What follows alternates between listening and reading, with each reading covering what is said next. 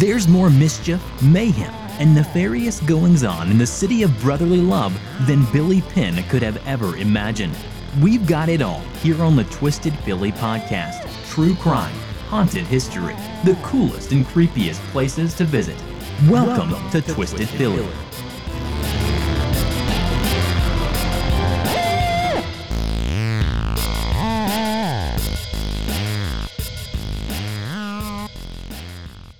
In almost 2 years, I haven't had much of an opportunity to provide episode updates.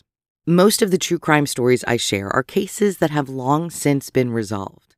Whether or not we agree with that resolution is a different story, but these are often closed cases. And ones that aren't closed, like the disappearance of Barbara Miller, well, there haven't been new developments in the investigation. That changed last week when news broke about Jordan Anthony Brown. When he was just 11 years old, Jordan was arrested for the murder of his father's pregnant fiancée, Kenzie Hoke. I'll provide a synopsis of that episode here, but if you haven't listened to episode 47, the 11-year-old adult, please go listen to that before tuning into this episode. And before I continue, yes, I know my voice is a little scratchy. I've been fighting a horrible cold for probably about a week, and I didn't want to let any more time pass before you and I had the chance to sit down and catch up. Jordan lived with his father, Chris Brown, in Newcastle, Pennsylvania, his father's fiancée, Kenzie, and her 2 daughters. Kenzie was a little over 8.5 months pregnant with her and Chris's first child. On Friday morning, February 20th, back in 2009, Jordan and Kenzie's oldest daughter, Janessa, got up, got dressed, and headed out the door to catch the bus for school. Jordan's father, Chris Brown, left for work around 7 a.m., which was his typical schedule. Jordan and Janessa left for school about an hour later, around 8 a.m. Kenzie Hoke's youngest daughter, Adeline, who was just 4 at the time, was still sleeping. At about 9:30 that morning, Adeline woke up and looked for her mother. She found Kenzie still in bed. Adeline likely thought her mother was sleeping and tried to wake her, but she couldn't. 4-year-old Adeline found Kenzie's lifeless body lying in bed. Kenzie Hoke died as a result of a gunshot wound to the back of her head from a .20-gauge shotgun. Police found a shotgun in the upstairs hallway in the Brown home. It belonged to 11-year-old Jordan. He shot competitively. He practiced target shooting almost every day with his father outside their farmhouse, and he'd recently won a juvenile shooting competition the previous weekend. Further search of the Brown home turned up a shotgun shell outside the property. At 3 a.m. on Saturday, February 21st, police arrested 11-year-old Jordan Anthony Brown for Kenzie Hoke's murder and the murder of her unborn child. At the time of the murders in 2009, Jordan was one of the youngest children charged with murder in the United States, and he was the youngest in Pennsylvania. Less than 3 months after Kenzie's murder, Jordan was arraigned in court, and he spent over 2 years in a juvenile detention facility while his attorneys took the case to the state Supreme Court in an effort to have him tried as a juvenile. Although they were eventually successful in those efforts, Jordan's trial didn't begin until April 2012, at which time Jordan was adjudicated delinquent. That's the equivalent of being found guilty in adult court. Jordan Anthony Brown's attorneys, his father, his supporters spent years submitting more motions and appeals in an effort to get Jordan's delinquent verdict overturned because of a lack of evidence.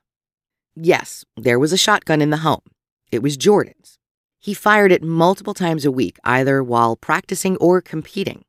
Yes, there was shotgun residue on his coat, the coat he wore while he was outside target shooting. But that was about it. There was no direct evidence proving beyond a reasonable doubt 11-year-old Jordan Anthony Brown shot and killed his father's fiancée, Kenzie Hoke. In the Pennsylvania juvenile system, delinquent offenders are held until they age out of the system at 21. They can become eligible for parole based on their rehabilitative progress, and that's what happened to Jordan. He was released from the Edmund Thomas Adolescent Center in June 2016, 3 months before the court ruled on upholding his delinquency charge. Jordan Anthony Brown was 19 when he was released from juvenile detention. He moved to Ohio and planned to go to college after his release.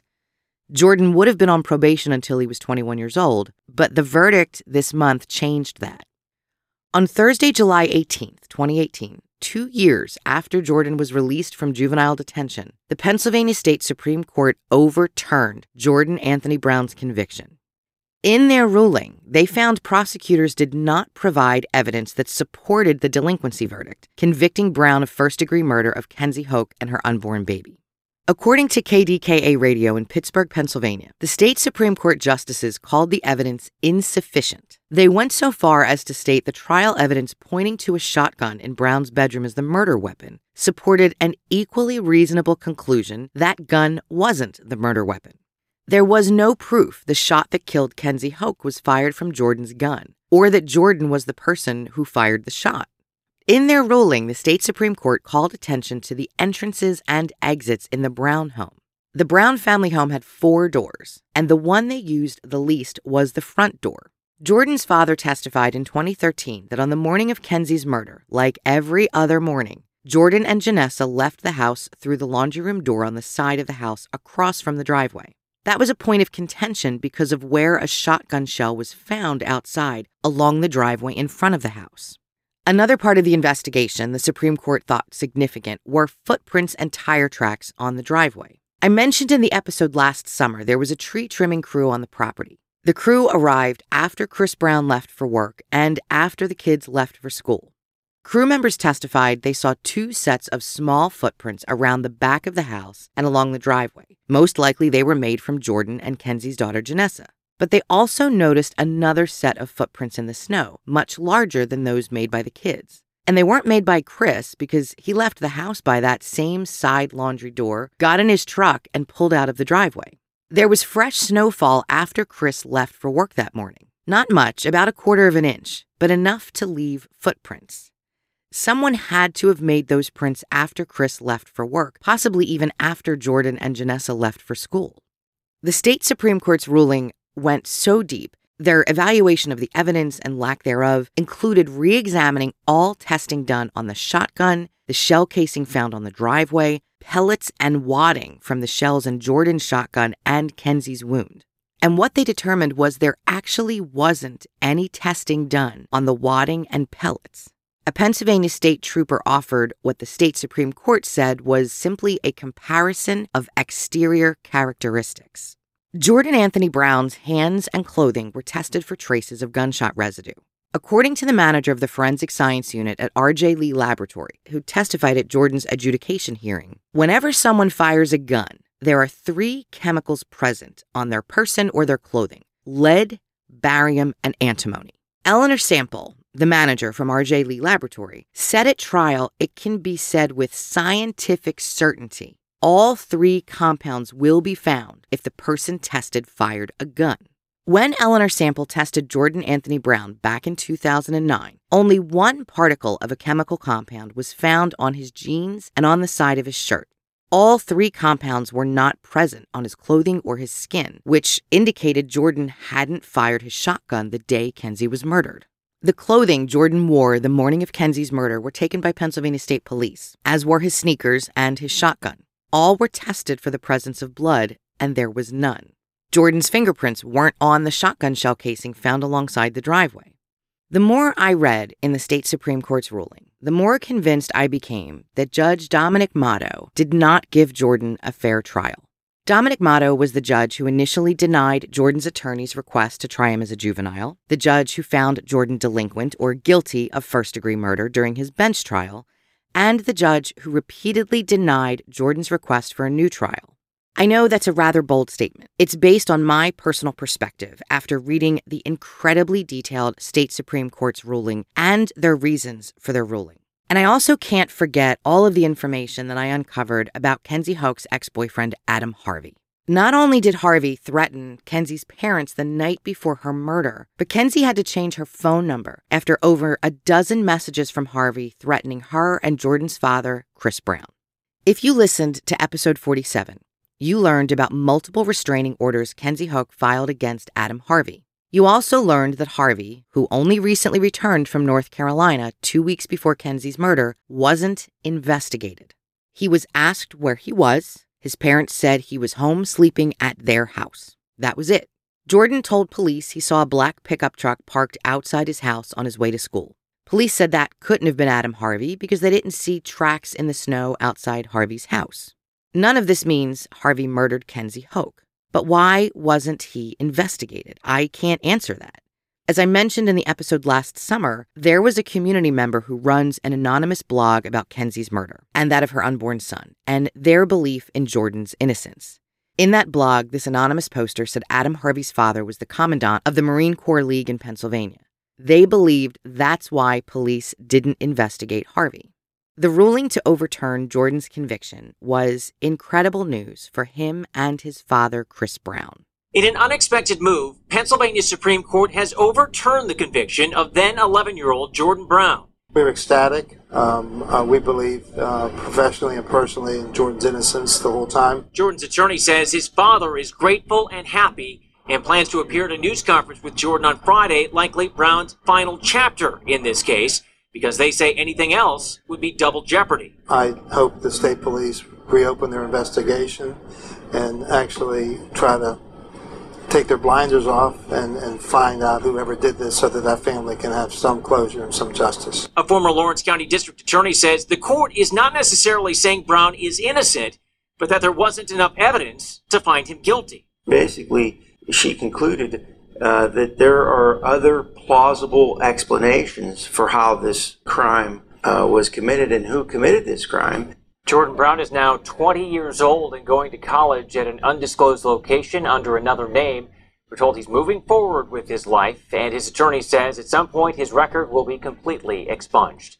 Dennis Olesko, who was a member of Jordan's defense team since the beginning, has repeatedly said he hopes the prosecution reopens the case. I talked to a few friends about this news over the past week, and we all believe the district attorney's office in Newcastle County, Pennsylvania, will probably not reopen the investigation. From the moment they received the first phone call about Kenzie's murder, they latched on to 11-year-old Jordan Anthony Brown, and they never let go. Reopening the investigation into Kenzie's murder means they would be admitting they too believe Jordan didn't commit the crime, and I don't think they believe that. When I shared this story last year, I said I wasn't sure whether or not Jordan Anthony Brown murdered his father's pregnant fiancée, Kenzie Hoke. I definitely didn't believe there was enough evidence to prove beyond a reasonable doubt that he had. Since then, I've moved beyond that gray area, and I don't believe he committed the murder. Kenzie's parents took this news very differently. In an interview with the Pittsburgh Post-Gazette, Kenzie's father called the state Supreme Court verdict crazy. He said he and his wife were in shock, and as you might imagine, the verdict elicited very emotional responses from both Kenzie's parents. Kenzie's father believed he and her family were not well represented in the state Supreme Court case, and he thinks the court was, and this is a direct quote, a victim of a snow job. Kenzie's family does not believe there are any other suspects. They've never changed their mind about who killed their daughter. Like the police, they've always believed 11-year-old Jordan Anthony Brown murdered Kenzie Hoke, and a byproduct of that murder was the death of Kenzie and Chris's unborn child. Although the news of Jordan's exoneration is a good story, it still brings up tremendous sadness for everyone involved. Jordan spent almost half his life in a detention center, away from his father and the rest of his family. Family members of his died while Jordan was incarcerated. Chris Brown, his father, had to watch his son grow up under a canopy of hatred while many in Pennsylvania believe Jordan committed what some consider matricide. He fought so hard for the last 10 years to prove his son's innocence, and eventually he was successful, but none of that brings back what was lost. Kenzie Hoke and her baby, the love of Chris Brown's life and the woman who was carrying his second child, the relationship he had with Kenzie's daughters, who had to be raised by Kenzie's parents for the last 10 years. Kenzie's family lost their beautiful daughter and their grandchild. When Chris says this is all bittersweet, I get that, and I'm sure you do too. As far as getting news of the exoneration, it was kind of bittersweet, overwhelmed with joy, but still full of sorrow, knowing that, we really won't have closure. There are people involved in this case that are sworn to investigate. I would just hope that they would do that. I would hope they would reopen the case and pursue the actual murderer, who, by the way, has been walking the streets for 9 years. If by some miracle, the Newcastle County Prosecutor's Office decides to reopen the investigation into Kenzie Hoke's death, I'll be sure to let you know. Maybe we could all encourage them to take another look. Now, remember, the Supreme Court didn't rule Jordan Brown couldn't have committed the crime. Their ruling stated based on all the evidence there was no proof he did commit the crime, and that the evidence supported the theory someone else could have murdered Kenzie. I've already told you what I think, which I know that's not something a lot of hosts do. But you already know that about me. And if you're still listening, I guess you're okay with my style. And that makes me really happy. I want to know what you think. Listening to this episode update, maybe you re-listened to episode 47. Do you think the Pennsylvania State Supreme Court's ruling makes sense? Or do you think Jordan Anthony Brown just got away with murder? I'll be looking for your thoughts on the Twisted Philly social media pages. As always, thank you for listening, especially today. Thank you for putting up with my horrible voice with this horrible cold. That's it from me. Ciao for now, Twisters.